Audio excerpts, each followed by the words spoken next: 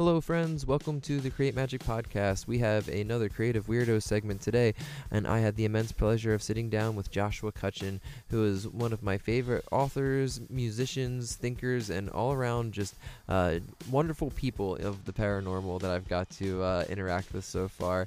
And we dive deep into Joshua's new book, Ecology of Souls. It is a beautiful new mythology of the paranormal and death, and I am so excited to share this one with y'all.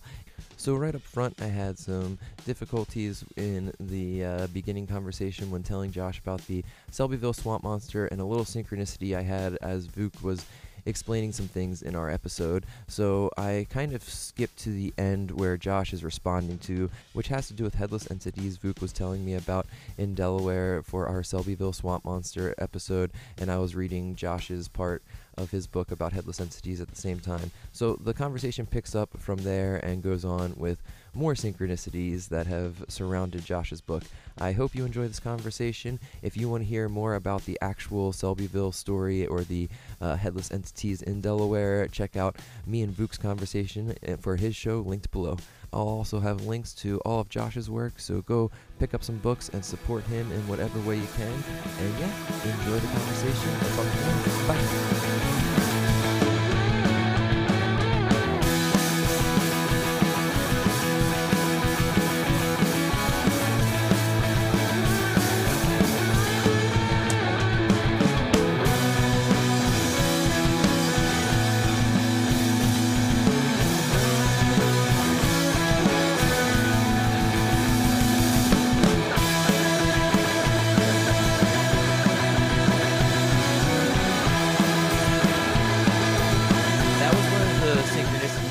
I got goosebumps when Vuk started telling me that, because I was right in that chapter, and I love those little nods of things lining up. And yeah, have you found a lot of that with your books?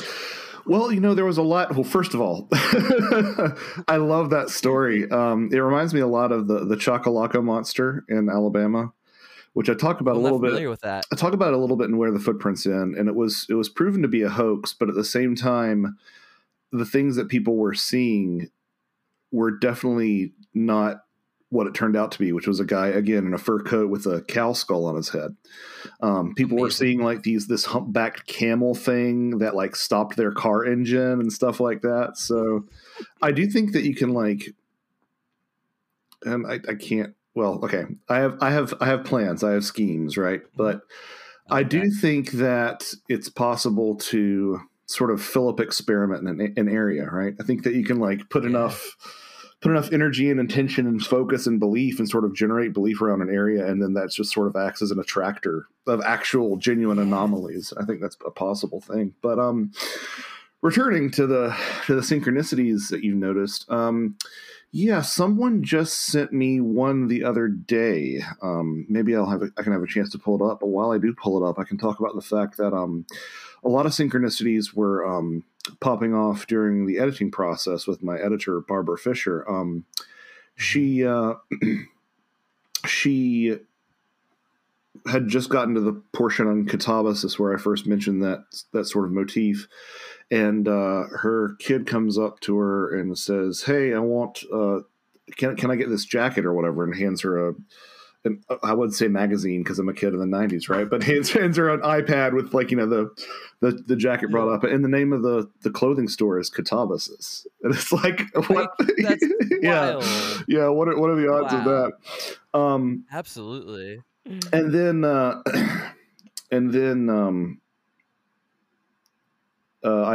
this is what someone recently sent me, is that their copies of Ecology of Souls arrived while they were listening to my interview with Greg Bishop on Radio Mysterioso. That's a synchronicity. It's kind of like, well, maybe you're just but when you're kind of putting yourself, it's like, oh, I was reading about Bigfoot. I was reading about Bigfoot and my Bigfoot books arrived. It's kind of like, well, maybe, maybe that's, you're just saturating yourself. So there was that. Sorry, go ahead. Oh, no, go ahead. I think there's something to that. I think that there's yeah, go ahead.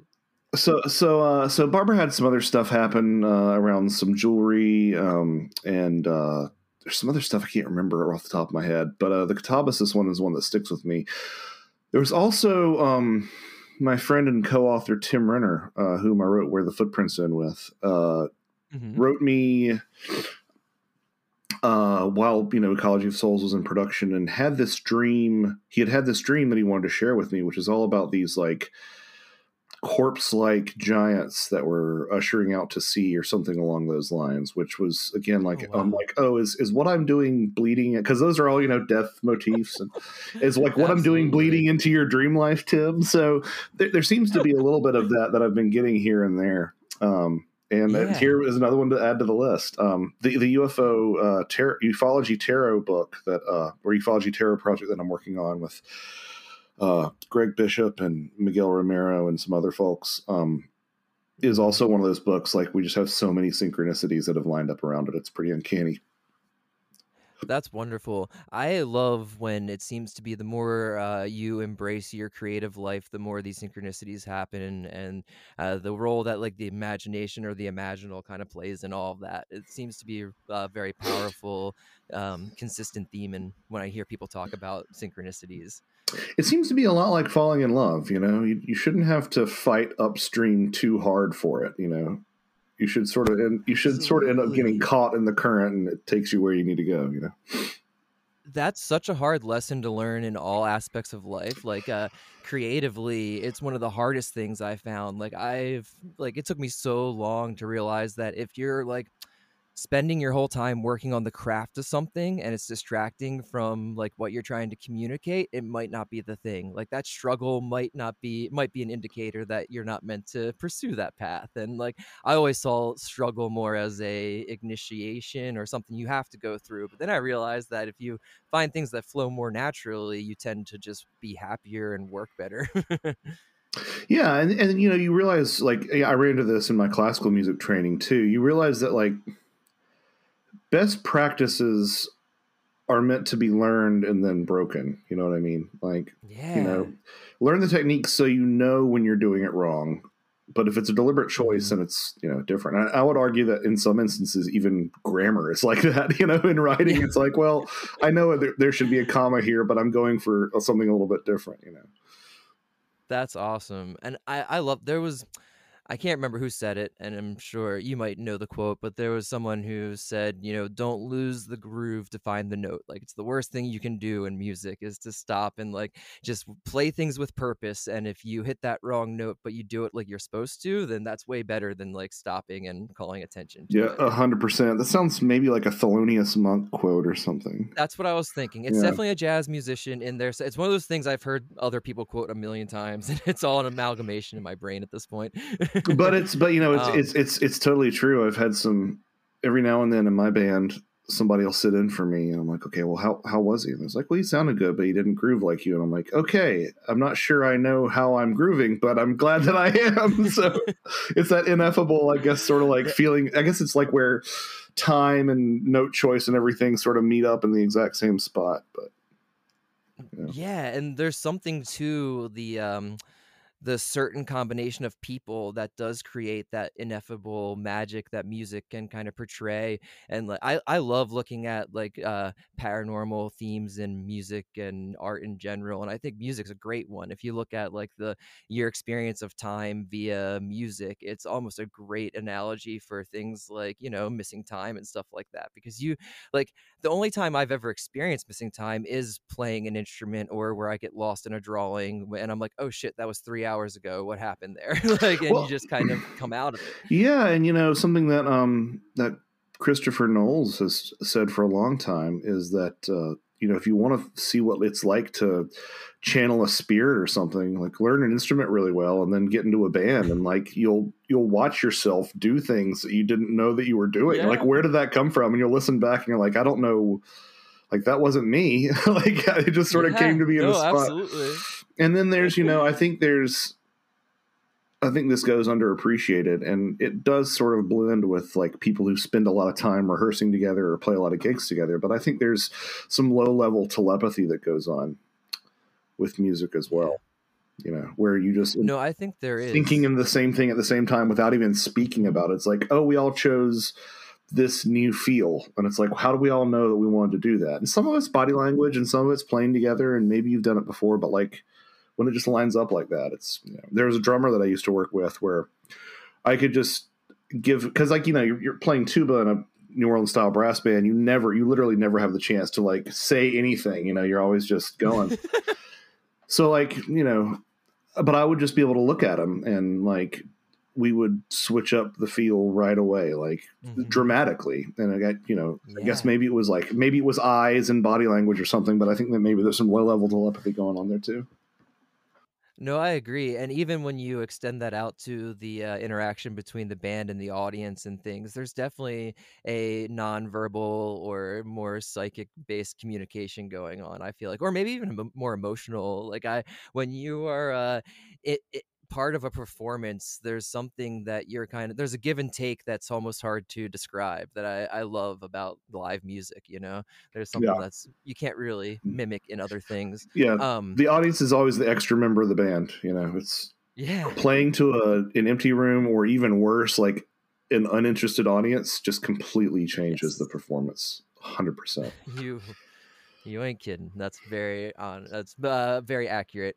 So to tie this back to the book, where did you see as far as like imagination and creativity in this kind of new mythology of death and the paranormal? Like, where would you place its role in all of this? Well, I try to go, and there's some people who probably quibble with my choice of the exact words, but I try to go to some great length to sort of outline imaginal versus imaginary, right? Imaginal being from your head and imaginary being in your head. But I think that that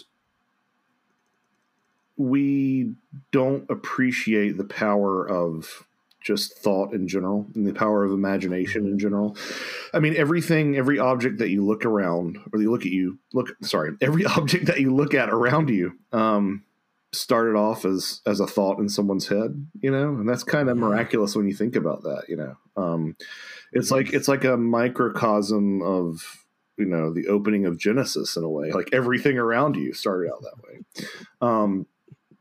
And granted, there were tools and inks and dyes and stuff, but like a lot of these things existed completely in someone's head.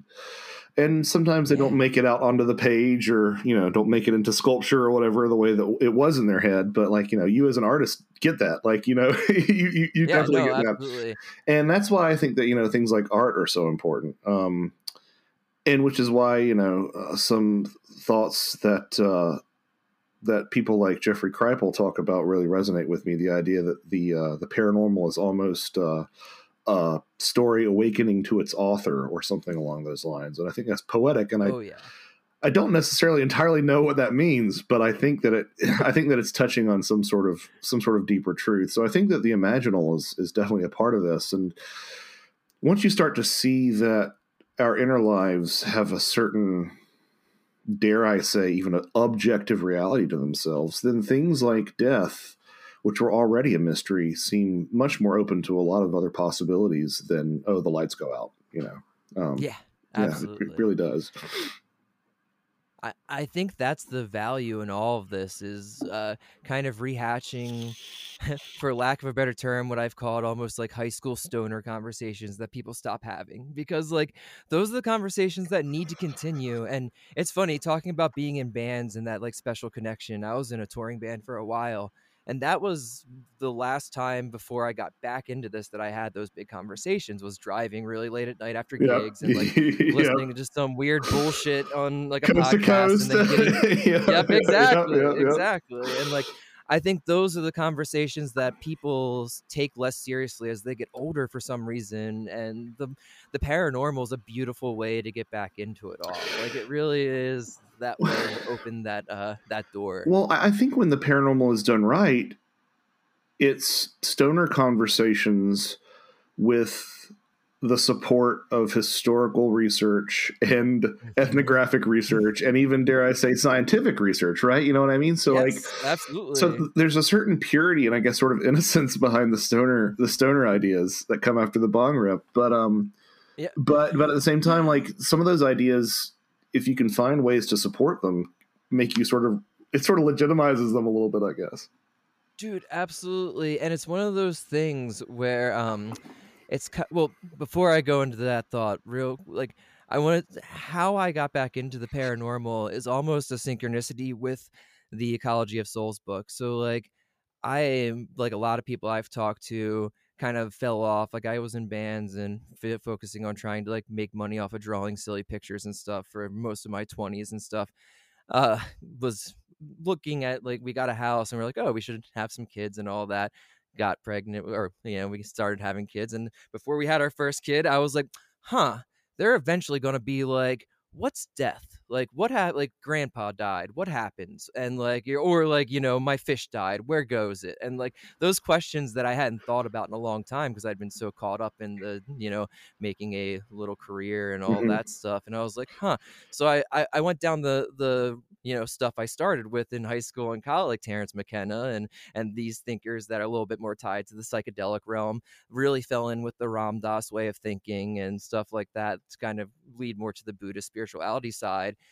And that led me back to Robert Anton Wilson, which led me to actually Jeffrey Kripal pretty quickly from Robert Anton Wilson. And like one of the first books I read was Mutants and Mystics that got me like all the way back into it. And it's because of that like parallel of the imagination and imaginal and that like psychedelic humanist movement. And those are things that I love, and the way that it was taking all of it so seriously. Like it was taking it all like, this is not only like real, but this is the way forward. And that's where I kind of got into. I was like, okay, I'm going to get all the way back into the paranormal. And so yeah, through that, all those things, the consistent message is death. Like if you look at Ram Dass, like his biggest teaching is go sit with the dying, sign up for hospice. If you want to experience like spiritual awakening or anything along those lines, start by getting familiar with death. That's the first thing. And that all comes from his experience like giving Buddhist masters psychedelics in India, and them being like, this is nothing, like this is what I experience all the time, what are you talking about? Like Yeah. giving him like all those stories just like amazed me. But then it led me back, like there's so many parallels, but the biggest parallel is death. And I had never heard somebody say it until you started talking about this book. And as soon as I heard you start talking about, like, even before I knew what the book was going to be, I was like, oh, this is going to be a good one. Well, I appreciate it. I've had some people say that, maybe once you start looking for death, you see it everywhere. And that's because, you're sort of self-selecting and filtering for it. And I definitely understand that. And I definitely sympathize with that. Mhm. But at the same time, I think it's fair to say that even, our scientific establishment would say that everything tends towards entropy. I mean, it's Yeah, 100%. it's the natural endpoint. No, I would argue that there's something else in the universe that also wants to create, right? I think that's just as strong an impulse in a lot of ways. But entropy defines everything. How often have you gotten into a new hobby and you find out, oh, I have to switch this component out every 6 months or something like that. There's always a hook. Like a little known fact about Josh. I had a brief time when I was into bullwhips of all things, and I got pretty good. Oh, wow. I got pretty good. I was awesome. I was able to take things out of my friends' mouths if they stood in profile. Like I got pretty good. But there are components even on like a bullwhip where like, oh, you're going to have to replace this fall over time. You're going to have to replace the popper over time. You're going to have to take it in for maintenance. And it's like, yeah, everything tends towards entropy, right? It really does. And so I think that it's kind of, so, maybe it's self-selecting, maybe not. But I do think that, death is sort of the gateway to understanding that this does seem to be about the cyclicality of existence. If it's objective and if there is something to it and it's not all a bunch of, made up stories. I think that there's an argument to be made that if it's not all about death is a thread that I think can yield greater understanding to what the shared components are. And, I've definitely become a pan-paranormalist over time. I mean, if you're really immersing yourself in this stuff as you are, or as I have over the past couple of years, and you're not confined to just reading UFO literature or just reading cryptid literature or just reading ghost literature. And if you're really stretching out, you start to see like so many of these things exhibit so many of the same attributes. It's not even funny. Yeah. No, absolutely. And it would be more peculiar for me for them to not be connected, So, and again, that connection might be like someone who's looking at the entire, mammal family and saying, "Oh, all these things have hair, and they nurse their offspring with milk, and they don't hatch from eggs, with the exception of monotremes, I know." But so maybe that's it. Maybe they're all maybe they're all of sort of a similar family, like mammals, and maybe I'm putting too much of an emphasis on their connectivity, but there's still some sort of connection there, a shared ancestor of sorts, yeah. And that makes me think of actually one of my favorite McKenna rants. And I don't know if I can't remember which. I've watched so many. I go through times where I'll just watch tons of YouTube videos of him. But he talks about the idea of deduction versus induction and coming to ideas. Like deduction is more of something you start with something and you reason back to that. Like there's one core idea and you're supporting that one core idea. And induction is more finding things that repeat and observing what repeats the most and putting your money in, or your time investing in studying what repeats and having that become a law almost. And I think there's something to that way of study, like very much like what you do with folklore, like being able to say there's these consistencies not only in folklore but in spirituality and psychedelics and all of these other realms. And that's what that's where the juice is, for lack of a better word for me. No, I can't say how happy it makes me to hear that you've gone on those St. Terry benders like I have, and it's I've never, not that I don't, obviously you've read the book, so it's not that I don't think that there's some value in psychedelics. I've just never done any of them because I'm part of me is too chicken, quite frankly, but if you're happy with the way your mind is, I don't recommend. Right. My buddy put it really good. He's very heavy. He was doing ayahuasca trips in 2000 before it was a thing. And he's very heavy in all of this. And he's like, it reshuffles the deck. If you're happy with the way your deck's shuffled, you don't really need to have that direct experience, and you can get the benefits in other ways. You can have that ego death or the other things that people claim but you don't have to you don't need to reshuffle the whole deck if you're happy with where you're at. Yeah, I'd like to fix a couple of things in the engine, but I don't need a whole new car, Exactly. Yeah. And you never know what you're going to get. Yeah, you could just get that engine fixed, or you could get a whole new car. and who knows, with my luck, that car would be like a Yugo or something. But I didn't mean to interrupt you there. But no. I appreciate that, because I won't go down that other discussion, but some people are like, how can you write about these things if you haven't tried it? And I'm like, well, astronomers write about space who haven't been to space. I don't see what the difference is, but and the whole point of the book is you can touch that via other things. You're touching the same thing in psychedelics, exactly. Whether you're doing it via all these other things that you list, from out of body experiences to NDEs to just being creative. I really think that just embracing a creative life is as psychedelic a thing, or being a parent. That's the most fucking psychedelic thing I've ever done, as far as the definition of psychedelic being mind changing, or whatever, that, being a parent, that is psychedelic. 100%. You're absolutely right. Yeah, because I've listened to. I was just going to say, it makes you rethink things in ways that it really does break down, a lot like psychedelics. It breaks down those pathways that you've established over the years of thinking in a certain way. Yeah.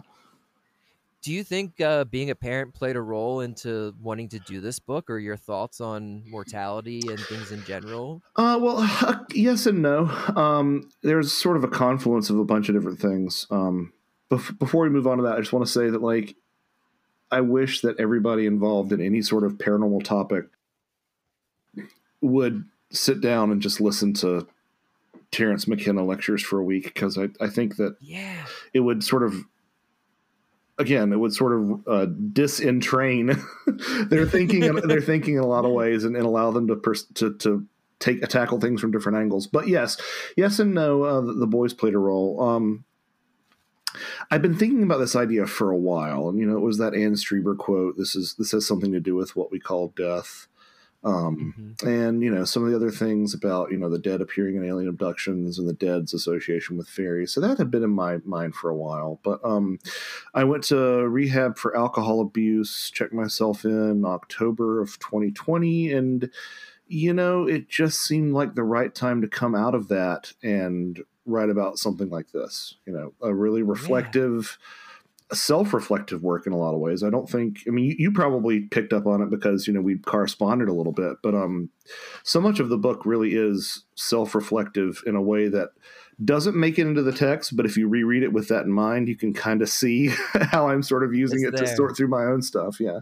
And of course the afterward makes it explicit, but you Yeah. know, it's sort of tied into 2020 in general.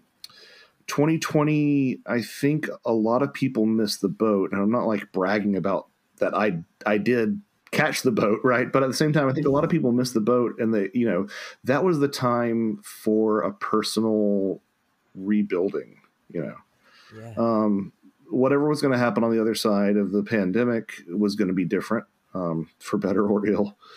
Um, and so what better time to do your own personal, you know, work than that? So Yeah. that's kind of why I'm kind of glad I went and got the treatment that I did. But at the same time, you know, it's kind of like, okay, well, that's also the time where like punctuation mark. This is a punctuation mark on a part of your life, and I've been kicking this idea around for so long that it just seemed like the appropriate time. So that was a factor. But yeah, you know, just being around my boys, and seeing the fragility of life and that sort of cycle. You know, they were, when I started this book, they were just like about a year and a half old.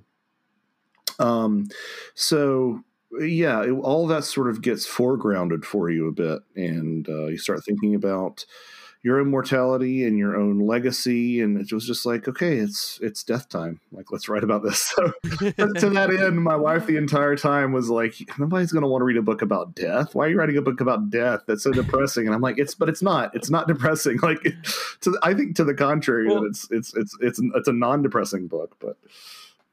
no, absolutely. And that's one of my favorite things about the book that I definitely wanted to touch on is that it's this like it's a beautifully positive book if you read it right. Like, and like I think that like one of my favorite trends that I see in the paranormal, mainly from people that you've referenced already, like Jeffrey Kripal and Greg Bishop, and all these people are pushing for a more positive story, a more positive mythology of all this. Because, I mean, I think myth is the most powerful thing in the world. I really think that stories are like what makes everything. And, Yeah. just putting all my cards on the table. And the more that we can generate a positive version of these things, whether it's death or spirituality or the paranormal or any of these like big topics you touch on, the more that the world will be a better place. Like I love that quote from Whitley where he says that we need a better science fiction. And I think Yeah. that Yes. Kripal uses that one a lot. And I think He there's like does. so much to that because like, yeah, I think that can lead us forward in a really nice way. Well, and the thing that sort of ties into that I think really frustrates me is that I think a lot of people miss in like these, you know, endless compilations of folklore motifs, and in the Joseph Campbell stuff, and even in the Jungian stuff. Like, they look at it as tools for deciphering monomyths, and they look at it for tools for deciphering folklore and all these sort of older tales. But what they don't realize, I think, is that once they start, you know, viewing their own lives through those same archetypes and those same narratives, it kind of makes things a hell of a lot clearer. Yeah, Like, oh, absolutely. this is what I'm going through. Like, for me, rehab was the belly of the whale, and I have a Yeah. journal like right here in my desk.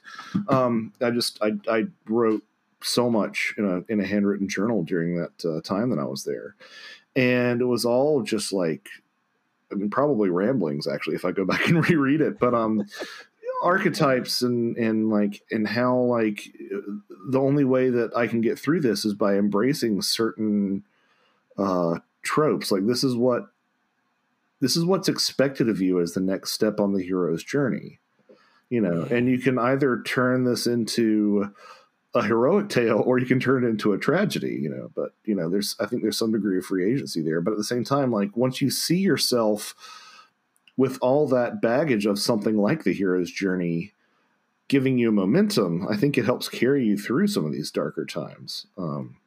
I agree. And then what I love about, archetypes and stuff like that too is that like it allows you to sort of start seeing the source code of everything around you. Yeah, And for me, like absolutely. for me, it allows me to approach like some art or some iconography or some cultural symbolism that I have no background for, but I can say, okay, well, I don't know what that is, but this bird, well, bird soul, birds as civilizing tricksters, bringing fire from the gods or whatever. It gives you a set of tools where you can start to maybe put it together with other context clues and sort of maybe get an understanding of something that you shouldn't have any understanding of at all.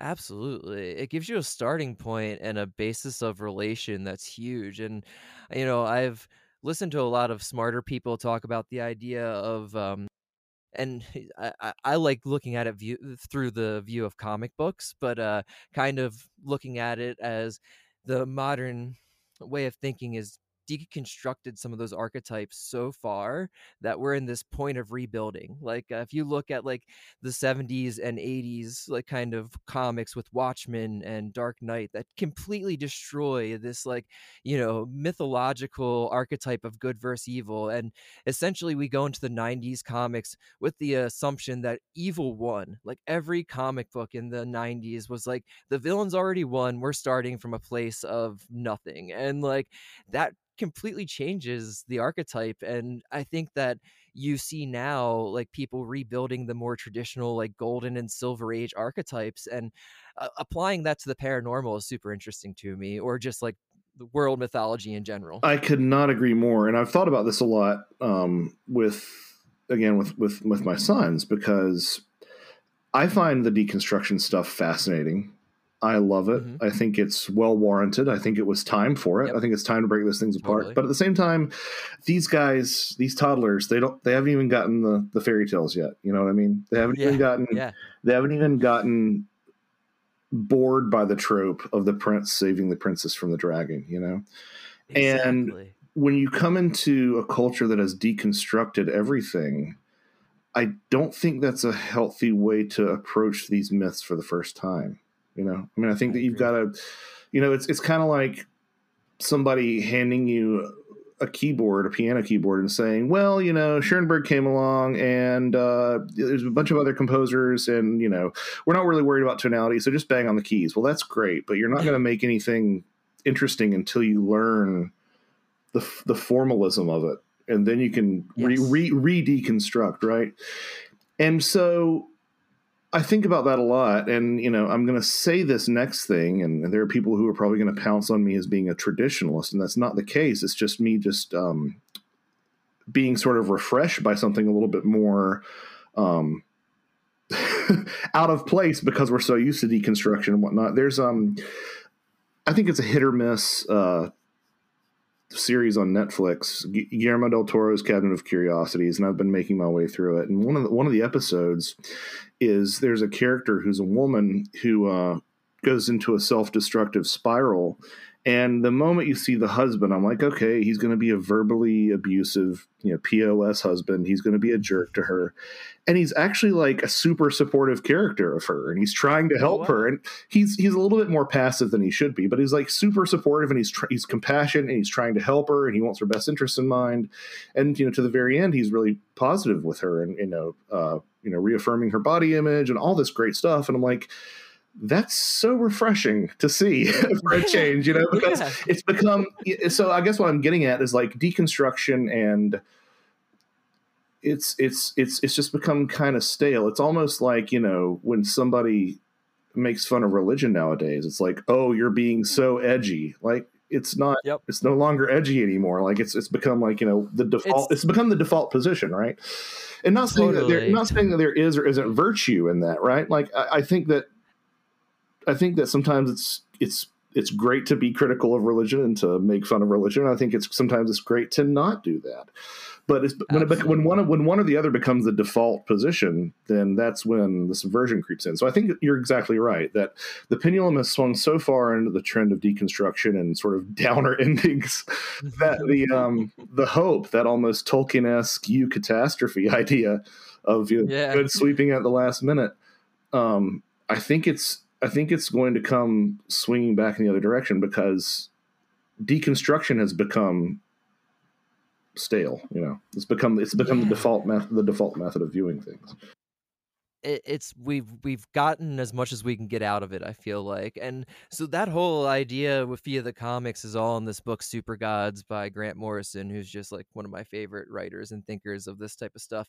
And one of my favorite quotes that he ends after breaking down like the different generations, the Silver Age versus the Golden Age versus the Silver Age versus the 80s and 90s villains. He ends in the like mid 2000s with the big like new Marvel and DC like movements, but he ends the chapter being like, the good guys still won, we won, now what do we do? And I think that's like such a good question for people. And like I've heard people like Douglas Rushkoff say similar things about the counterculture, where he was like, I think it was a DisinfoCon speech he gave where he was like, hey y'all, this is like in 1995 or something, he's like, we won, like we got this, like we are, the counterculture has become the culture in certain ways, so what the fuck do we do with it now? Right. And then you wind up with that's how you wind up with, oh, sorry, you're lagging a bit. You there? Oh, okay. Yeah, I'm there. Can you hear me? Yeah. So when the counterculture wins and becomes established, that's when you wind up with white people in headdresses. You know what I mean? Exactly. Like and that's when you wind up with big corporations endorsing microdosing, and it's like, okay, well, you're co-opting this victory to mean something that it never was intended to be. No, this wasn't supposed to be a way for making employees work more efficiently. Like these mind-altering drugs are supposed to be a way for them to realize the corporations might not be the answer and do other things with their 100%. But there's I know I've heard you touch on loosely the idea of these things being held back in a kind of conspiratorial form, and I as far as like mind-altering ideas, whether it's religions or psychedelics and things like that, and I love that. Like I think, or not love that, but I think there's something to it, not in the way that it's even like a group of people that are doing it, but just like almost like the general cultural intelligence knows it's not the right time for it, if that makes sense. Like I feel like it's almost like bigger than like man-made systems as far as like letting this stuff into the mass cultures, or that could just be a completely wrong reading of it, but it's something I like to play around with. No, I agree, and I think about this a lot because you find these folks who are very much into like breaking down the symbolism behind corporate logos, or the symbolism behind Super Bowl halftime shows, or Olympic opening ceremonies, right? And they're finding all this symbolism. I'm not saying that the symbolism isn't there, but I take the opposite stance. Rather than that there's some cabal that's appropriating all this imagery, I take the stance that like these archetypes are so powerful that people are drawn to them regardless. Like these form, like from a design standpoint, like, well, yeah, it looks like the Eye of Horus because there's something aesthetically appealing about that shape that has a power of its own that draws, for example, corporations to style their logos after that. And to me, that's actually a more magical worldview than the idea that there's some sort of grand secret organization pulling the strings and pulling on this all this iconography. Absolutely, and that's what I'm about. I'm into this stuff for the more magical worldview or the more wonder-inducing things, and I think that idea plays through so much. Like even like the gray alien to Lamb and all of those connections with the big round head and the large eyes. Like that's like just a pleasing thing to draw. As an artist, I'll tell you right now, like drawing a gray alien head in the way that we know it, it just feels good. Like there's certain like shapes and like icons that just feel good to draw, and I think there's something to that. Like I had Lamb ruin for me a couple of weeks ago. Ooh, do you want me to ruin it for me? You want me to ruin it for you too? Yes, please. Try turning that drawing upside down. Okay. Yeah. Wait, really? Yeah. What am I gonna see? You're gonna see either male genitalia going into a rear end, or you're gonna see a baby coming out of the rear end. Amazing. So the idea that Lamb is a gray alien, I've obviously soured on a bit, because we all know that Crowley was a sex pest, and I think that Lamb is kind of Lamb is a butt baby, basically. Lamb is is a child being born out of an anus. And then when I had a friend who was into Eastern philosophies telling me that I get mixed up with this. I believe it's like the chakra associated with your anus is pronounced lum, and it's spelled LAM. Mm-hmm. So that's so true. That's so funny because I've heard that and never put those two together. Now, so at the same time, like image wise, I'm not convinced that that's a proto gray alien. But at the same time, like you put that sort of anal image or that anal sort of idea up against, Whitley's encounters, and you're like, say it's not unrelated. Yeah, it's not unrelated. It's just not related in the way that people think it is. So yeah, I had which is almost a better way. But that's almost better to me. Like that's the type of stuff that makes me think there's probably something more there than like you said. Yeah, well, there's more depth to that actually than it's an alien, right? But at the same time, exactly. I was always so yeah. Whenever you get a chance, just take that image and just bloop, turn it around, and you will see it right away. Totally, yeah. That's so funny. Well, that's amazing. I am definitely going to do that. So while we're on imagery, dude, I love the artwork in the book, like the illustrations throughout and the cover, and it's just gorgeous. Like, and I've heard you speak about the idea of putting this out on your own, and like I love the idea of like purposeful publishing, for lack of a better phrase. Like I like the idea of people that think about the way that their art's going into the world, and like did that thought kind of start with this book, or was that something you came to throughout it? And did you have an artist? Like how early on was the artist involved in all of this? Well, the idea that I was going to self-publish, I have a lot of good things to say about my relationship with my publisher of my other books, Patrick Weege and Anomalous Books.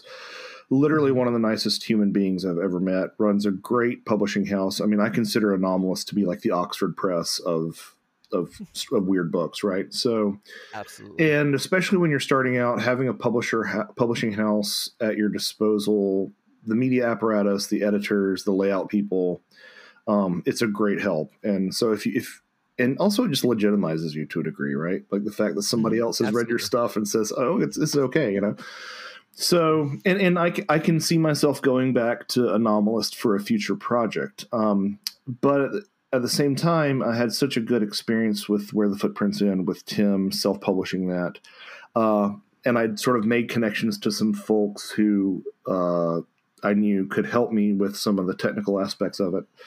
That I decided to self-publish this, and it's a significant investment if you want to do it right. That's the main reason that a lot of this self-published stuff out there is dreck, is because they don't bother hiring an editor. They might have a buddy read it, but they don't bother like actually saying, "Oh, I'm going to pay you to edit this, pay you for this." Yeah, that makes a difference. Yeah. Like people undervalue that commerce makes a difference in the actual editing and stuff like that. 100%. Yeah. I'm sorry, it's really important to me as far as paying people. Imagine that, an artist finding it important to pay people. They don't talk about hiring someone to do the layout. Like people don't have a real grasp of how many things go into laying out a book. Considering the gutter, considering orphans and widows. I mean, people haven't even heard of half these terms, right? No, but these are things that these are things that when you format a book, like you need to have an eye for and a consideration for. And then there's the ebook formatting, which is its own creature, and then there's the art, right? So, so I was like, okay, well, I want to self-publish this, but I want it to be pretty damn tight, right?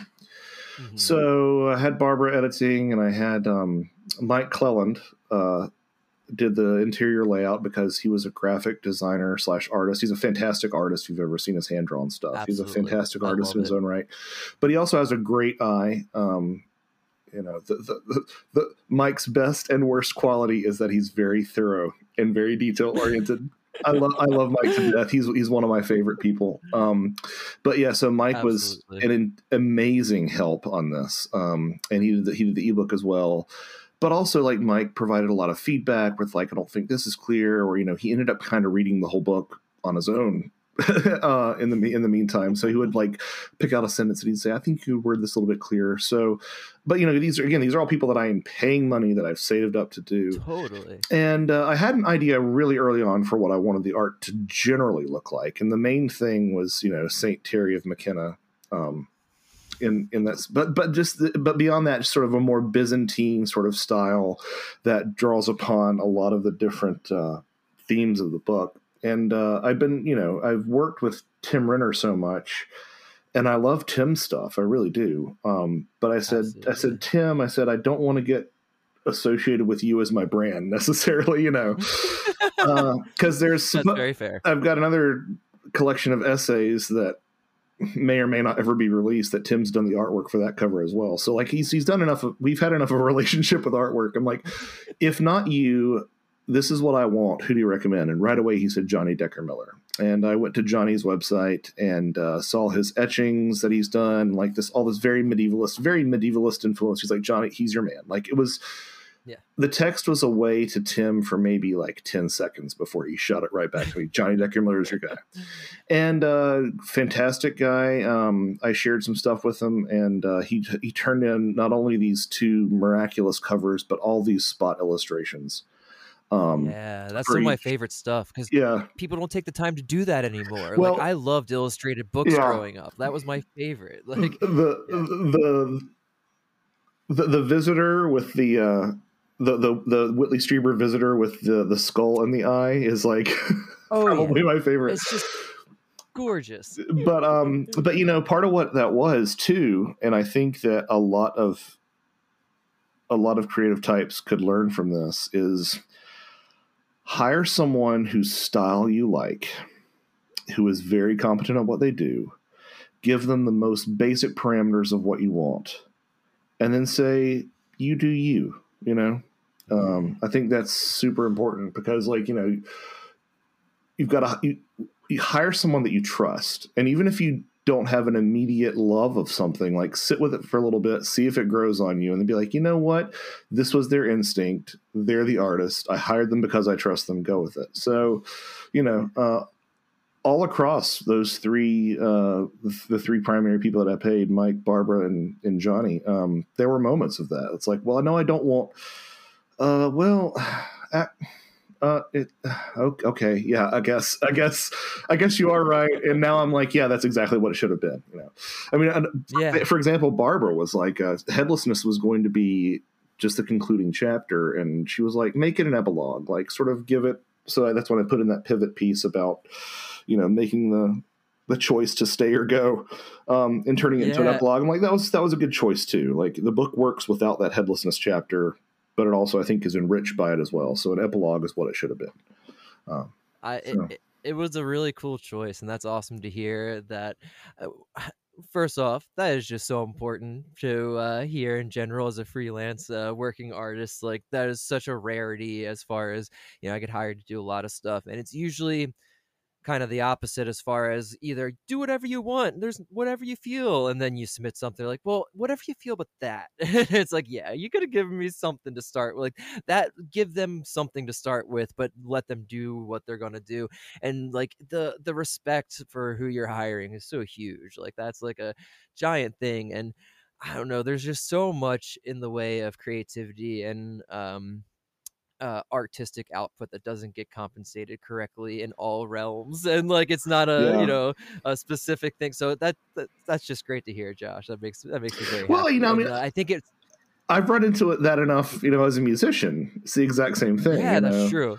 You're an artist, so it's like, and talking to other artists and talking to other musicians, it's like, just hire, and also, like, God Almighty, one of my tasks at the University of Georgia was to, my primary task was doing public relations for the School of Music, and that meant things like designing posters for some of these ensembles.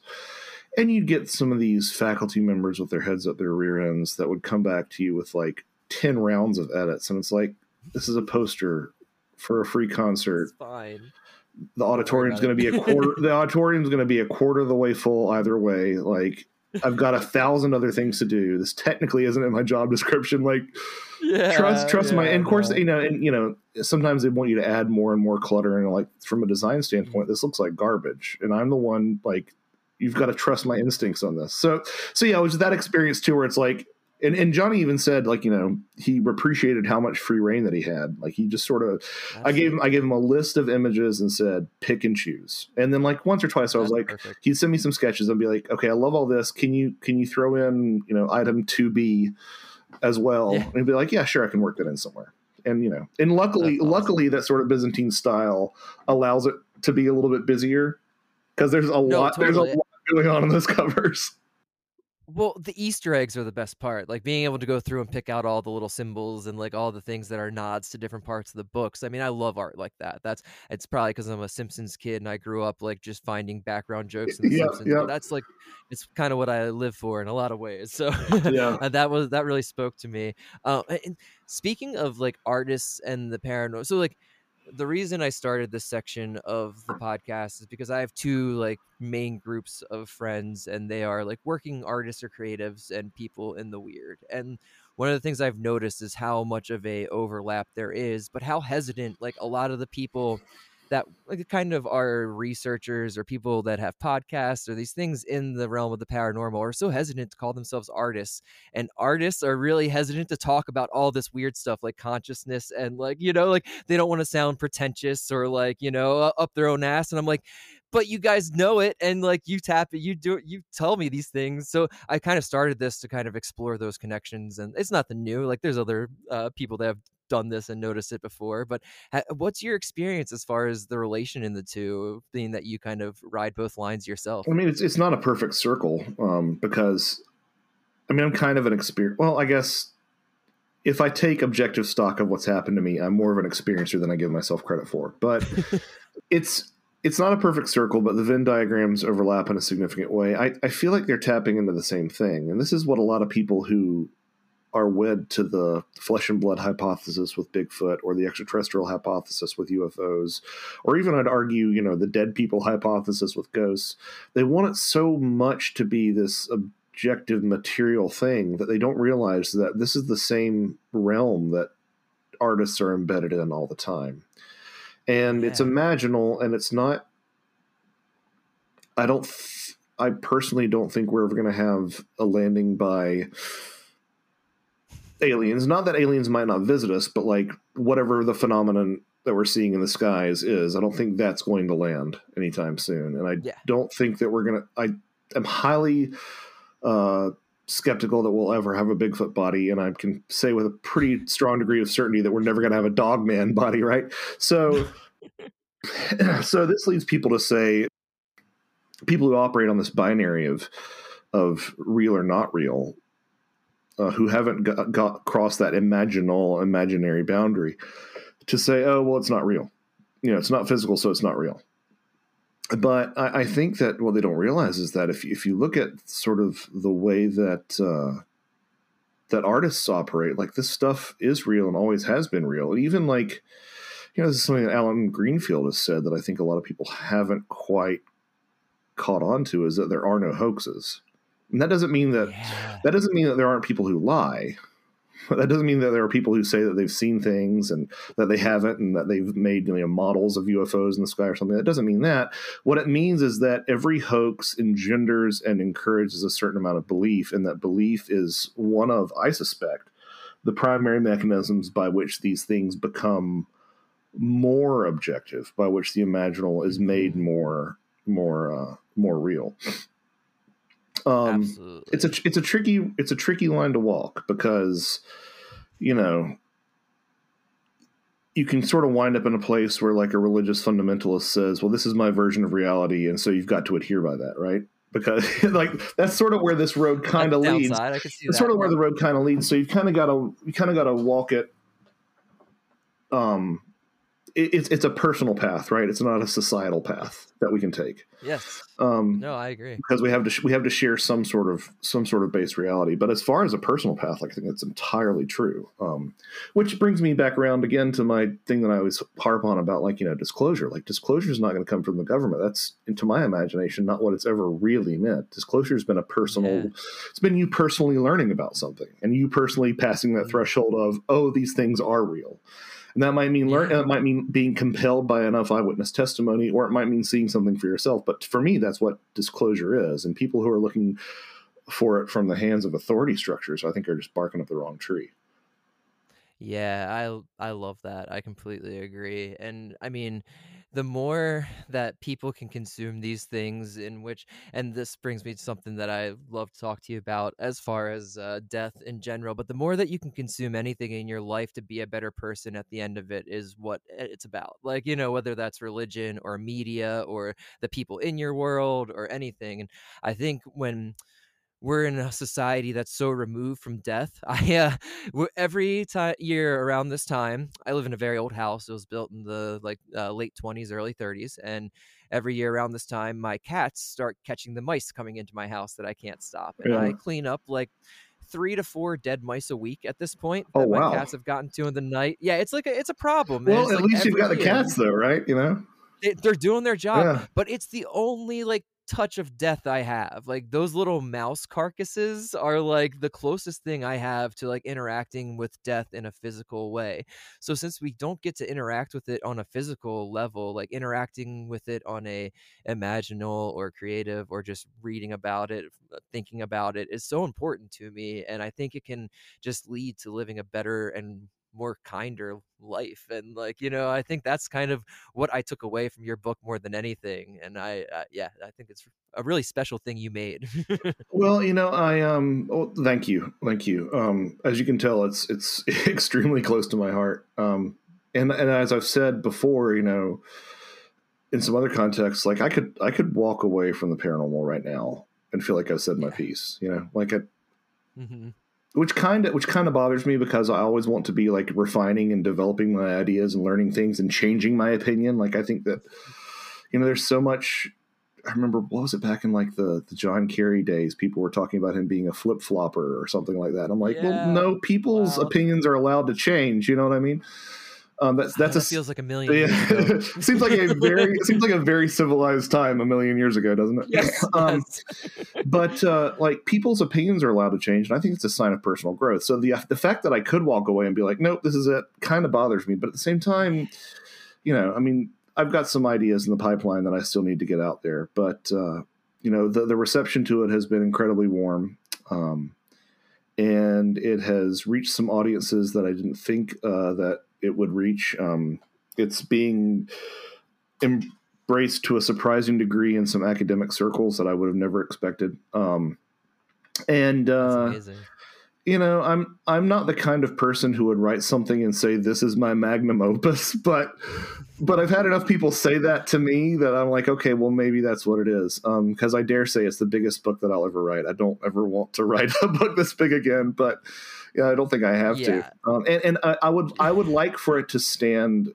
If I could think of a legacy for this thing, moving forward, I would like for it to stand alongside ideas like the cryptoterrestrial idea and the ultra-terrestrial idea and the extraterrestrial idea, and some of the straight up angels, demons, spiritual idea. Yeah. I'd like it to stand alongside those ideas as another of multiple possible paranormal sort of scenarios, that people can entertain over the years, build upon over the years, but also, very importantly, critique over the years. Like, I think that if somebody approaches and attacks my work and brings the receipts, like, I love that. Like, that's what the Yeah. process of learning and developing is all about. So that would be my hope for Ecology of Souls, is that it somehow is able to become shorthand in the same way that those other ideas have over the years. Absolutely. I definitely think it has plenty of potential to do that. And maybe even more so than a lot of those ideas because of its far reachingness. Like, one of the things that this book does, is my favorite part, is how it touches all of these other things that, the things you just mentioned, these ideas that are kind of flag posts or like big markers of this paranormal world. They don't always transfer into all these other realms like spirituality and psychedelics. And like, I mean, the fact that like, so one of my favorite things to do, like I've heard you talk about how you got into the paranormal via listening to podcasts, and that was kind of how I got back into it, via like when I started searching for philosophy podcasts and stuff like that. I ended on paranormal. But what I found at the same time was all these spirituality podcasts and these people that are doing comparative religious studies that talk about the exact same things, just using different words. And that's kind of how I came across like Jeffrey Kripal and Mm. stuff. And I think your book holds all of those aspects. And that's something that, like, for ideas like this to have legs, it kind of needs, like you're touching way more than just, this goes way beyond the paranormal, which is really something that I love. And I think people that are in this world of the weird that we exist in would do a lot of good for themselves, like you said, listening to people like Terrence McKenna, or going and listening to some religious studies professors. And like, I'll tell you, there's these podcasts where I don't understand half of what they're saying. Like Jeff Yeah. Kripal starts talking about dual aspect monism, and I'm like, that sounds amazing, but I don't know what the fuck you just said, bud. I like, Yeah, yeah. like I love these words, and I love how, like, Terrence McKenna is a great example where just the way he talks, you don't even have to really take in the information the whole time. You can just gain this qualia from listening to these people, if that makes sense. I Like, think it it makes really perfect is sense. Well, and there's something to be said. I mean, like you look at the way that people learn new languages. I mean, yeah, there's plenty of people who buy Rosetta Stone, or they, buy a book and they read it. But like, there's so many people who just learn it by immersion and osmosis. And I think that a yeah, lot of these ideas can be like that. If you find, it's totally. kind of like, I don't know if you've noticed this, but you get like, you're like 10 minutes into a Shakespearean play and you're like, I have no idea what the hell they're saying. And then by the end of the act, you're like, oh, I get it. Like, I can't translate it, but like the delivery, if you've got a decent troupe of actors and like they're delivering the lines and they understand the lines, then they can impart that sort of meaning to you without you realizing beat for beat exactly what's being said. Totally. And I think for so much of our life, and especially in consuming media or creativity, we're looking at like mechanisms instead of meanings, and we're trying to figure out like, why does that how does that, like, you get that feeling of like goosebumps from looking at a painting, and you're like, why does that happen, how does that work, instead of being like, well, what's that supposed to do, like, how am I supposed to continue the rest of my day now that happened, or like, Yeah. it's so hard to like break that construct of like, how does this work, instead of, and then again, this is, I think, something I stole from Kripal, but the mechanism is so like, I don't care anymore. It's the meaning behind the Right. mechanism, and it's the voice on the telephone, not the telephone. Like, there's a, that, or maybe I stole that from you, actually. I think you said that recently in something that I heard, that you care more about the message coming over the telephone and less about the telephone and how it works. Maybe if oh well, it's kind of like the watch analogy at the end of the book, right? Or the clock Oh analogy. yes. Yeah. Which is my you can take apart a clock and it can kind of give you a better understanding of time, and you can see how the gears work, and you can say, okay, well, I can see how this maps onto 24 hours a day and the cyclicality of it all. But like, that's not going to make you know more about what time is, or like, it's not going to make you, more importantly, like for the applied portion of it, it's not going to make you more punctual to understand how a clock works, right? That sort of self work is not involved there. And I think that, looking for me, that sort of paranormal, religious interface is a lot like that. Like, I can look at this, but it's not telling me fundamental truths about spirituality for me. It's giving me some insight, but it's not defining and shaping the way that the spiritual component of my life. Yeah. No, I agree. I feel like it's all this stuff is way too complex for it to just be one mechanism that conveys these ideas, if that makes sense. I was The other day, my 5-year-old is super into science right now. Like, he loves watching this thing called Mystery Doug. That's just about like, it's like little kids asking a science teacher, like, about space or carnivorous plants. And we were watching one on carnivorous plants on Venus flytraps. And I didn't realize on Venus flytraps, there's 2 hairs in the Venus flytrap, and both hairs have to be triggered for the trap to go off, because that trying to eat the food costs so much energy that a false trap is like almost deadly to the plant.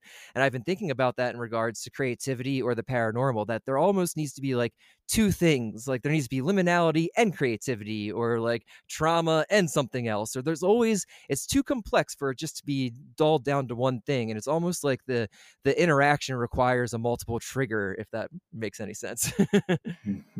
It makes perfect sense, and I think that's the problem. I mean, it's probably best exemplified. It's not the example I want to use, but it's probably best exemplified in my chapter on mountains and Yes, that's one of my monuments, and how, favorites. like, people will be like, it is. I always wanted to write about some of these ancient sites, and there never was a good place to fit it until now. But people will be like, "Oh, it's underground water. That's why you got ghosts." And some people will be like, "Nope, ma'am, I'm sorry, but your ghosts are here because you were built on a granite slab." And it's like, okay, well, all these things can't be true unless they Mhm. are. You know what I mean? So all these things can't be true separately unless all of them are true to varying degrees together. And I think that the model that I speculate, as you're well aware, but for listeners, the model that I speculate is that, like, there's some sort of critical threshold. Those 2 hairs have to be triggered, right? There's some sort of critical threshold that has to be passed that might depend upon a confluence of Yeah. factors.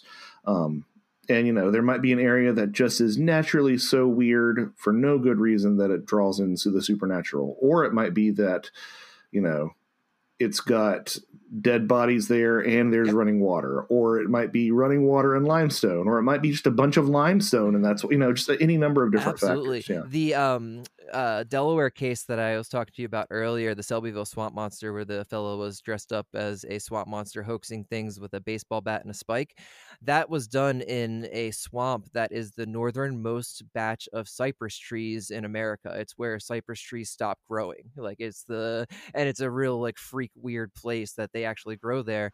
And it was one of the largest underground peat moss fires that ever existed on the East Coast, was all in this swamp. So there's all this weird natural stuff going on in the same area that this guy Wow. is portraying this hoax and like putting out all this creative energy. And I feel like that's what, all of that stuff is part of it. It's not like one or the other. And I think like that land is something special because of all of that stuff. If that. Yeah, I mean, you just sort of triggered a very McKenna sort of idea in my head, which is the idea that these things just appreciate novelty. Yeah. Um, that novelty is the The great ramp up attractor. of I novelty. don't think he's. I don't think he said that specifically, but like he talked enough about novelty. I would imagine he would be quite sympathetic to that I idea. was hoping So to get one of those, Josh. That made my day. Thank you. yeah, Um, I had to throw one of those in so one of there. my favorite McKenna rabbit holes to go down is the novelty rabbit hole, where he talks about novelty breaking down barriers. And even back then, he's talking about things like transgender things and the blurring of genders and Mm-hmm. this stuff that has really come true, that in society in general, we don't have these rigid borders of things. And he like cited novelty as being one of the kind of starts. Like, that's what novelty does, is it breaks down borders and barriers. Yeah, and that's, I mean, like, people like to poo-poo the sort of time wave zero thing and say, "Oh, he was kind of wrong about that." But I don't know. Like, Yeah. if you look at when a lot of this sort of boundary dissolution really became apparent, I think that a lot of that kind of did start to. I don't think it peaked. Everybody was expecting 2012 to be like a peak of some Mhm. sort. I don't think it really was a peak. It was more like the beginning of this sort of um, this sort of shakeup that we've Yeah. seen. And I think we can all agree that the world is very much shaken up right now. No, I Yeah. agree. I really like the term global weirding that I think Eric Davis uses a lot, or maybe may have coined, and like the idea that books like what you wrote and thinking that we've been talking about holding two ideas in your head at once, like the spiritual and the Hmm. physical, is so important to go with this global weirding. And like paradoxical thinking is becoming more important than ever just to survive. And I think that like stuff like what you're doing is kind of preparing people for this weirder world that we're all about to like exist in here, if that makes sense there. Yeah.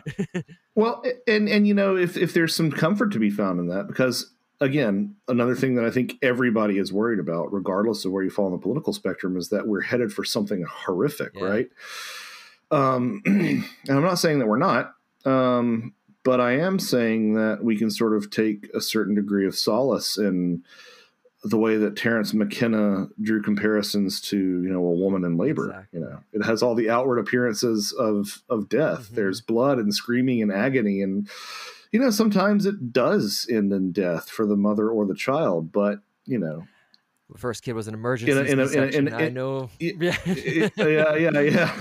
So I guess what I'm driving at is that like out of horrors and instability, something wonderful can come out of that. I love the idea that as things become easier as a society in day to day, the harshness like manifests in other ways. Like if that makes sense, like we're not struggling like we used to be, like we on a day to day basis. So these big existential fears that we used to come out in the ways of like protecting yourselves from wild animals are now coming out in these global consciousness things that are pushing society to different.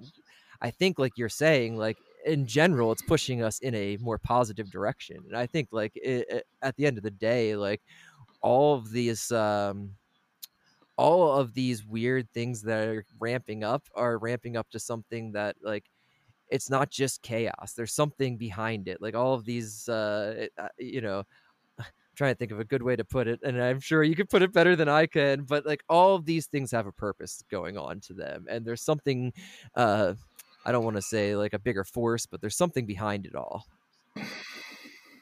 Well, this is where I sort of kind of land with the afterward in a lot of ways, is because I talk about the fact that so much of what we fear is based on death. Like that's kind of why we're scared of cryptids, right? Oh, it might kill me. Like fundamentally, that's what's at the root of that fear. I think in a lot of ways, some people who've seen something like Dogman will say it's more existential, but to the point. So many of our fears are based upon are predicated upon that. But like, I guess what I'm getting at is, in the grand scheme of things, if you've read Ecology of Souls, like that's not that bad. No. Like like there are much worse things to be had, and like hurting a loved one, or Yes. Being the drunk driver in a drunk driving accident and you survived and the other person dies. Like, oh, I'd much rather just die. Give me the from Bigfoot. Yeah. But you know what I mean? Give me the dog, man. Like that's yeah. Seriously, like so I think there, and that sort of ties into this, these older ideas which really do disturb me, but I kind of wonder if there's something there about these, soul devourers on the other side of the veil. Oh yeah. That old Egyptian idea of Ammit. Yeah. Like that's what's terrifying. Oh, like death is very much not terrifying by comparison. And that's the type of stuff that is just way more it's way more prevalent when you get into mythology and those older texts and stuff. And it's interesting that like that soul devourer guy, like it almost transformed into the idea of like, from shadow people to all the paranormal entities that feed off fear and all of that stuff. It's always been the line where I'm like, I don't like that one. like everything in which people cite that are like, this thing was here just to suck the fear out of me. I don't know what it is, but there's always a knee-jerk reaction like, nope, don't like that. It's probably because there's some truth to it. But yeah. I like the idea. I was kicking around with somebody, I think it was Jordan from Campfire Tales, that those instances where people like cite whatever kind of entity, anomalous thing that is feeding the fear of the experience to sustain themselves.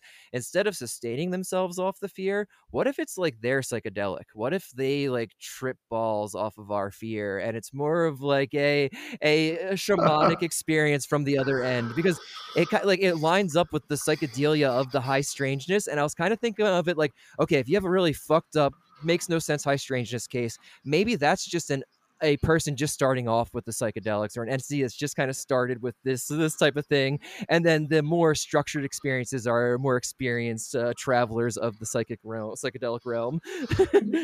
or maybe the high strangeness is the ritual, the magic ritual of the other, dude, that's right? even better. Because you look at magic rituals. Like I've seen enough.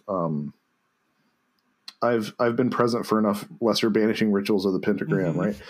And you're like, what is this? It's kind of, I mean, I know it's not nonsensical if you really dig into it, but on the surface, it is very much like nonsensical, or like, you know, you're summoning an angel and you've got a chalice in the middle that you blow into, and then you drink, and then you put a drop of the liquid on a coin and stuff like that. And you're like, what?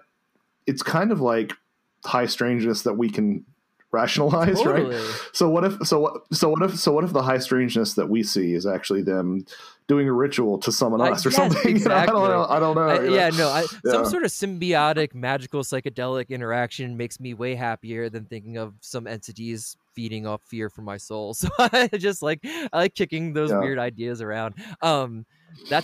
Actually, so the chapter about small souls and winged souls and all of those things was so like the way you go into the balls of light being almost like the essence of a soul, or the basic like part of a soul, was one of my favorite parts of the book. And like, how much of that have you kind of incorporated in your general view on the things like consciousness and the soul? Like, how flipped did this book make you, to steal a word from Jeffrey Kripal? Mm-hmm. Well, you know, I mean, it flipped me right around. For the longest time, there were these outliers that I kind of didn't quite know what to do with. There aren't a ton of them, but there are enough stories that I did take notice of people seeing a bird transform into a UFO, or a UFO transform into a bird, and I just didn't know what to do with that. But once you look at the bird as a symbol of the soul, as it has been like literally universally, like every people, so much so. On every continent has conceptualized the soul as a bird. Then you start to say, okay, well, bird soul, and then you start looking at the number of UFOs that correspond to glowing balls of light, another very common representation of the soul. And, you know, Carl Jung's idea of the UFO as a symbol of totality, and, you know, possibly being, for lack of a better term, an externalized soul, right? Yeah. It starts to make a lot more sense. And I don't know if that's some very transitive property based rationale, but at the same time, like it does have a certain parsimony to it that I find appealing. So, you know, there's something like that. There's something like, you know, another thing that I never liked were these pre-birth memories. Like, get those out of my UFO stories. You know what I mean? You know, oh, you met an alien. You died on the Civil War battlefield, and you met an alien that reincarnated you as a steel worker in Punxsutawney or something. Like, get that out of my UFO story, Totally. right? But you know, going through this, I can't. Number one, the stories were never going away, right? Like they're here to stay.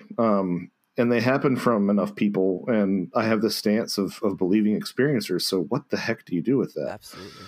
And this story sort of allowed me to embrace that sort of flip and to understand it. You know, so much of the book is also, you know, me just trying to figure out a way to rationalize some of the nonsense, you know. And the small winged soul was something that, you know, even though fairies didn't really have wings in artistic depiction until what was it, like maybe the late 1700s, early 1800s, something like that. It does suggest that there's some sort of earlier basis for those ideas. And then from there you start to say, okay, well then that might be a reason why so many people in so many different places in the world thought of these, little people as being little people, because that's such an odd choice, like little people who live underground starts to make more sense when you think about souls. It does. The thing inside, the life inside the life, it makes a lot of sense. Yeah. And there's like that image, and I love imagery. Like it's my favorite part of all of this. It's one of the things I like keep going back. Like the amount of inspiration I take from imagery like winged souls or like the glowing lights and stuff like that is just so prevalent in everything I do.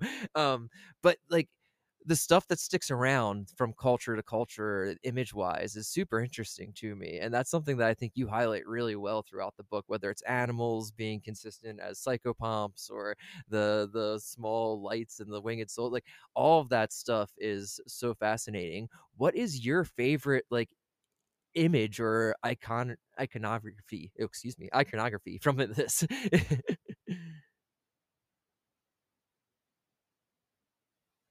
Oh, Josh, I lost you. No, you didn't lose me. I was on no mute. Problem. I try to be judicious with the mute button so people don't hear me burp and cough all the time. So I think a lot of what paranormal literature should do, and what mine tries to do, and what mine has done for me a little bit, is to sort of re-enchant the landscape to a certain degree. So I've always felt that like mountains were beautiful, as many of us do, and I've really understood why. But now, like, mountains aren't beautiful to me anymore. They're literally magical. After doing the research for this book, like I can't separate that out from all the beliefs about it being an axis mundi and all the stories about the dead living underneath the mountain and creatures living on the mountain. Like, to me, mountains, I feel like, are where magic happens. Yes, absolutely. So that's something that's definitely stuck with me. It's not necessarily an image, though. There's some ideas that have stuck with me that I haven't been able to get out, but I'm trying to think of something like an iconic image. Man, I'm at a loss. The mountain is perfect, dude. Honestly, like that is beautiful and makes a lot of sense. And I love that the idea of re-enchanting the world that's already so enchanted. Like they're like mountains are magic for a million reasons, but the image of a mountain is it evokes all of that. Well, but that's exactly what re-enchantment does, right? Like it was always enchanted. Yes. And I've gone back and forth with Tim Renner about this. He's like, no, reality is already enchanted. I'm like, I know, I get it. But like the point of re-enchantment is not to make the mundane special. It's for you to reappreciate the specialness in the mundane. Totally. Right? That makes all the sense. There's I'm not going to remember the philosopher's name or anything. There's a podcast I really like called Weird Studies, and they just had this whole episode about essentially a philosopher who was talking about we disenchant things by labeling them, and we've labeled everything to the point of taking the magic away from the natural world, and magic is the way to re-enchant the world by dislabeling things and looking at a mountain not as a scientific hunk of rock that was created, but looking at it as the symbol of a mountain and like re-imbuing that type of thing. Right. That's one of the best ways is to just start separating yourself from language. There's this great meme that I saw, which was the tide coming in, and the tide had the label reality on it. And there was a guy driving nails into the surf, and it said language on top of the nails. And it's like, that's accurate. Cause I'm like, we think about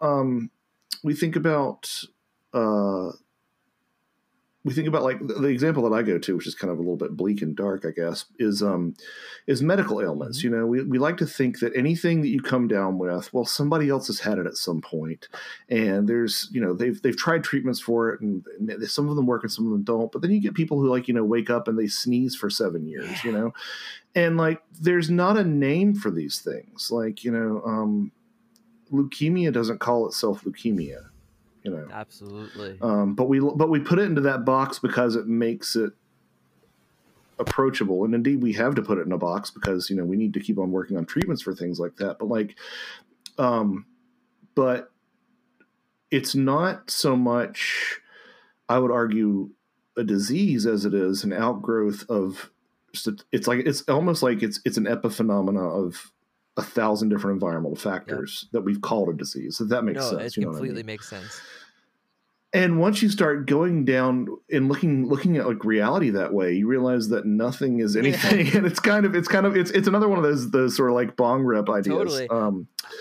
But yeah, I've seen it from like the opposite side with my kids, where they start out with that like reality is anything and everything and all of it at once, and then they have to start labeling the world so they can function. They have to start being like, okay, this is this, and this is how I interact with this, and this. And as they like do that, you can see their thought process change. You can see the way they interact with things completely change. Even like coloring in the lines and stopping to scribble. There's things that like, there's these big moments where I feel like they define those boundaries, and they define like, and it's necessary, but there's almost like a sadness to it, if that makes sense. Like they're losing something that like is only available at that point. And like, not that, it's not a necessary thing, but it's the same thing. Like, we have to call these diseases something as far as, a way to work on them and make them not an issue anymore. But it's that like, it's losing the other half of it that happens. Like, we have to call them a disease, but we also should think about them as like a bigger idea and environmental factors and all of that as well,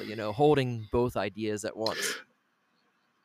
Well, and once you realize that, because even if it's not something like somebody waking up with sneezing for 7 years, we've all known somebody, or at least a friend of a friend, who has come down with some sort of undiagnosable mystery illness that presents like several sorts of symptoms.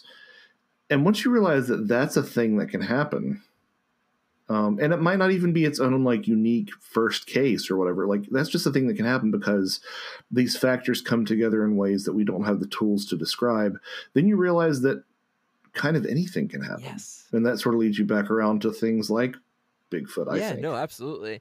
And it's also a great way to talk about how like some of the more harrowing experiences in the paranormal or the darker things can have a positive side to it. Like, there can be an overarching positivity, not to discount anybody's horrible experience, because I am also not much of an experiencer in any way. Like, I like to tell people I make stuff for a living as far as working in the world of the imagination, so I feel like I touch paranormal stuff a lot in that regards, but that's not anything like what you would hear from normal experiencers and stuff. So I don't like ever want to discount those things, but at the same time, I really do think that's a great way to look at how these things can be horrifying and positive at the same time. Well, and but that completely tracks for me. I mean, you talk to anybody who is in recovery and successful, and there are a lot of really inspiring success stories. None of them would trade their rock bottoms for anything. That's true. That's very true. They would say, like, I needed that. Like, I really needed that.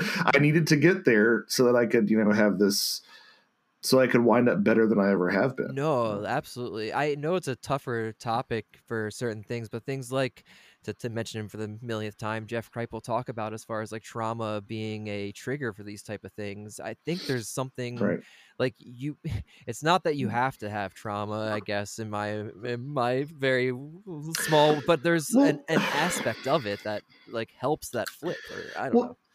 It's a bit of a conundrum because you don't wish trauma on anyone of any sort. I mean, good Lord. Yes. But at the same time, you look at people who haven't had any problems in their lives. You look at the trust fund kids, and they're almost invariably little shits. You know what I mean? Like, dude. So you have to wonder if, like, well, I wouldn't wish this on you, but like you kind of need it to become a fully formed person. Yeah, and that dark night of the soul is such a consistent thing, like what you were speaking of going through in October of 2020, like that, like transformation, that transformative process that takes a rock bottom to go through. Sometimes it's like trying to explain what synesthesia is to somebody who doesn't have synesthesia. There's no way to explain how important those things are. Like, you have to live it. Yeah.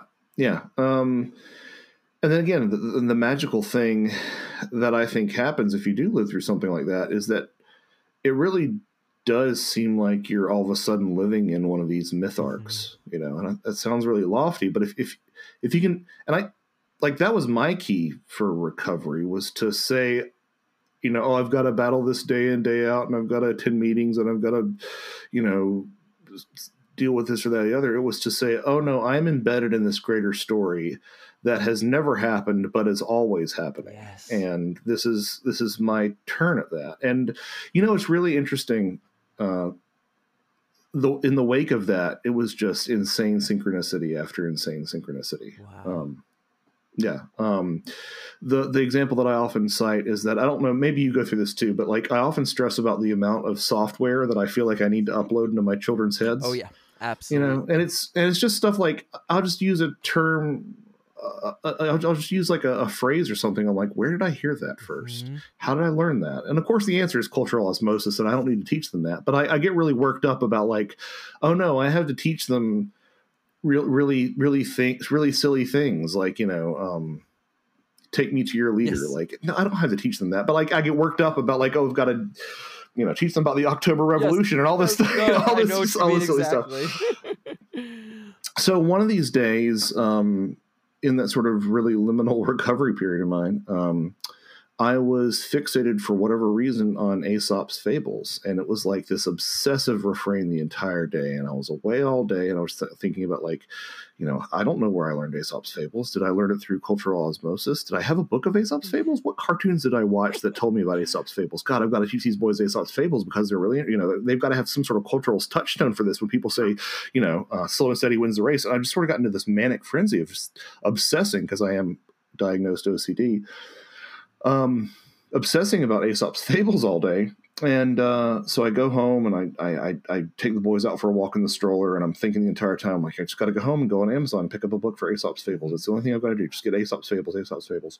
And so I get the boys in, I get them out of the stroller, get them settled, and I get a phone call from my mom, and she calls me and she says, yeah, hey, I just want to let you know we're at the beach and we stopped by a bookstore and we picked up a book I think the boys will love. It's a book of Aesop's fables. Oh, amazing. And it's just like, of all the, like, I haven't talked to my mom about Aesop's fables in decades, That's amazing. And that was the same day. And it was just stuff like that, like nonstop. Some of it was even a little bit weirder. Good. Oh no, that's the stuff that I love. Like, I think like if people could stop and just experience their lives via those lenses, everyone would live in a more magical world. Like, you could, like, so many of those instances I think people have happened to them and they just don't have the awareness that it is happening, if that makes sense. Well, I think a lot of times they're less dramatic. That's true. No, that was a big one right there. That's huge. Yeah. And I think part of the reason for that is because I was enacting that ancient myth arc of death and rebirth in a lot of ways. I'd made a huge change, and there was the old me had died, and the new me was in this liminal state that was becoming something different. Oh, man. No. So yeah, it was stuff like that, and then I have a little gnome nailed to one of my trees in the backyard. Uh-huh. And it's next to another tree that I kind of jokingly call my fairy tree, because when I first got here, I put a silver coin in there and poured some milk out and left some bread. And it's like, okay, this is the fairy tree. And I came home one day, and the gnome was off of the other tree and leaning against the fairy tree. Whoa, it's like, that's amazing. What was that? I asked my wife. It wasn't her. Obviously, you kids can't do that at this point. Well, the kids were like 1.5, 2, like they couldn't do it. It's not like we are in a situation to have, there are fences between us and the neighbor's yard. So it's not like a neighbor came over. Somebody would have had to have come up our driveway and even if taken it all. I'm like, why would you do that? Yeah. Even if any of that did happen, it doesn't take away from the magic of the event. Like, that's just too cool. I love that. And I think you're absolutely right. Like, once you go through that death and rebirth that I think we all go through several times in life, whether we recognize it or not. I've been dealing with a personal death, not in a person, but in a part of my life, a very weird way, through reading all of this book. And I didn't realize that I was actually going through a grieving process from it all until actually like halfway through your book, and I'm like, oh yeah, that's a big death that I just went through, and I can't really talk about too much of it because of NDAs and Right. weird stuff, but it was a big like work thing that like yeah, I was like, and viewing it through that death lens made it so much easier. It made me be okay with being angry and then being upset, like all the grieving shit. It makes you be like, oh yeah, I'm grieving, that makes sense. Like it's not just like at first you feel like you're just all wrapped up in stupid stuff that is like ego and emotions and whatnot, but then you're like, no, I'm Mm-hmm. literally grieving a part of my life that's dying, and that's healthy. Like that's the way it should be. Well, yeah, I'm glad that it helped. I found out a couple weeks ago, and this was a really confronting sort of discovery for me. But and I'm still processing it. I do regular searches for ecology of souls just to see see if people are talking about it, just to kind of have an idea, Absolutely. So that when somebody says that someone said something awful about me or my books, I'm like, it doesn't completely blindside me, right? And I found an article from New Zealand, this New Zealand newspaper. I'm like, okay, well, maybe it's an Amazon ad because, sometimes those will pop up Google results. Mm-hmm. Like it has nothing to do with what you're searching for, but there's an ad for it at the bottom left or whatever. And I scrolled through and it was about this academic and a musician in New Zealand who had passed away. And it was sort of a op-ed on this individual, or rather the author was lamenting sort of the loss that he'd seen. It was around the time of the Queen's death. And he mentioned this friend of his, and he said that the thing that this individual was reading when he died was Ecology of Souls. Really? And yeah, and it's sort of it's a lot of emotions. It's like obviously it's humbling. It's an honor. At the same time, like, was I setting him up for something that wasn't there? Would he have been better served by reading Tolstoy in his dying days than me? Like, but like the idea that somebody was living in my head, or depending on the way you look at it, like I was living in his head, whichever, like in his last days was really, it kind of took it out of me for a couple of days, like just trying to process that. Yeah. It's a weird thing to know that like you were the last art that someone consumed. Like That's heavy. Yeah, it is heavy. And I don't have the word for the emotion that it makes me feel. Yeah. You know what I mean? But the author of the article, I did a blog post about it, and the author article contacted me and said that, his friend was always a truth seeker and was very interested in it. And I think the book is still sitting on his bedside table or something. Oh, that's beautiful. Yeah, I mean, I'm awash in chills. Yes, but, no, I just got goosebumps from that story, dude. I love the idea that books and media in general kind of find us when they need to, and that like I don't know if you've had a bunch of book synchronicities or music synchronicities where you just happen upon a book that's perfect for you and you didn't even know you were looking for it, but I feel like there's something to those things, and like I have to imagine when you're getting close to the other side there, that or the passing away and all of that, that magic's got to click up even more. So I bet he was meant to be reading that. Well, it does seem as if it did, because he about a year to 18 months, I think it was, before his death, this individual also like was like best man at the author's funeral, and had this vision of himself dying suddenly and prematurely before he had this diagnosis for this rare neuro disease. Whoa. And a month to the day before he died, he saw this white bird in his garden, the white form of which is not only exceedingly rare, but carries a special death omen connotation to the Maori that he wasn't aware of. Amazing. So yeah, it was just like one of those. And of course, the article that this author was writing was like, oh wow, what an interesting set of coincidences. But I'm like, no, this is a cascading effect of synchronicities and basically just paranormal stuff cascading with him. Yeah. In preparation for, or to sort of use that momentum to carry into the other side or something. Absolutely. And so it feels like I was a part of that somehow, but like the fact that he would have, a precognition of his death and see like a literal death omen bird. And that's like so much of the book is talking about stuff like that. It was really weird. Amazing. It was really weird. That's so beautiful, Josh. So yeah, I guess the book is a synchronicity generator, I guess. I think that's it was beautiful. It was beautiful. That's amazing. I love that story. And I think like, I don't know what just did it, man, but you just made something pop into my head that I haven't thought about in 20, 30 years. And it's like probably the first like ghost story, or like not ghost story, but the first like paranormal story I have ever heard. My nana growing up was a pediatric nurse, and she would tell us all these stories about, like, she worked in the terminal cancer pediatric section of the hospital, and she would tell us all these stories about kids that would be like, definitely not going to make it, and they would come to her in a night and be like, hey, there's this red bike at the bottom of this bed, and I'm going to ride that red bike tomorrow, and it's going to be amazing. Can you see how awesome that red bike is? Man. And so many times she just had to play along and be like, that's a beautiful red bike, you're going to have so much. And she knew the next day they would be gone. And like, it wasn't always a bike, sometimes it was a family member, but there was always, like,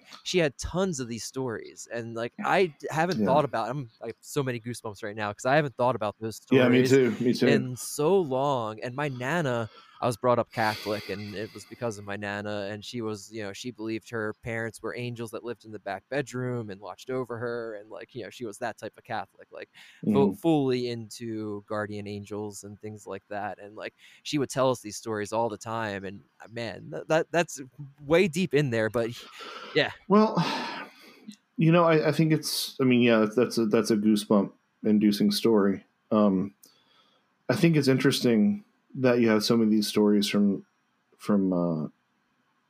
terminal healthcare workers. And I also think it's interesting that the more that we have isolated ourselves from the proximity of death, coincidentally, we've convinced ourselves more and more that these things don't exist. Yeah. I kind of wonder that if we still kept the dying in their bedroom, if we would have more of these stories firsthand, and there wouldn't be this broad consensus that there's nothing to it. I think there's something to that. When you just hear about the old traditions that people had of like leaving the door open for X amount of time so that the soul could pass out, those things are beautiful. And the fact that they don't really exist anymore, or that they're relegated to the realm of, a wing in a hospital or something, is kind of, there's a sadness to that for sure. There's some kind of disconnection that doesn't feel right. Yeah, that's a yeah. Go ahead. I would get it. Does, I was just going to say it. I don't think it serves us well. Yeah. I don't think it. Yeah.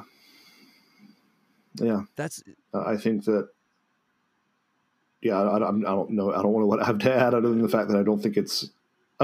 Ironically, I don't think being. I think not being around death is unhealthy. Yes. No. No.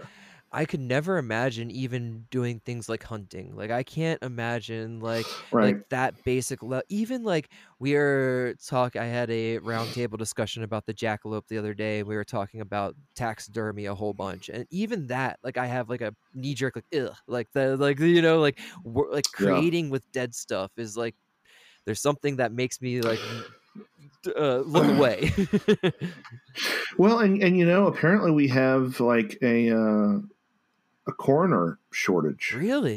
Global coroner shortage. Wow. Yeah. A lot of these occupations that deal with death are like, some of the other things, like some of the trade occupations as well, are having a real shortage of people who are willing to do it. Yeah. Which is why for my boys, I'm going to be like, look, I'm definitely the product of academia. I have 2 master's degrees, but if you want to be a plumber, please, by all means, you're going to be a plumber, and you're going to retire by 45, and you're going to love it. Like, please do that, dude.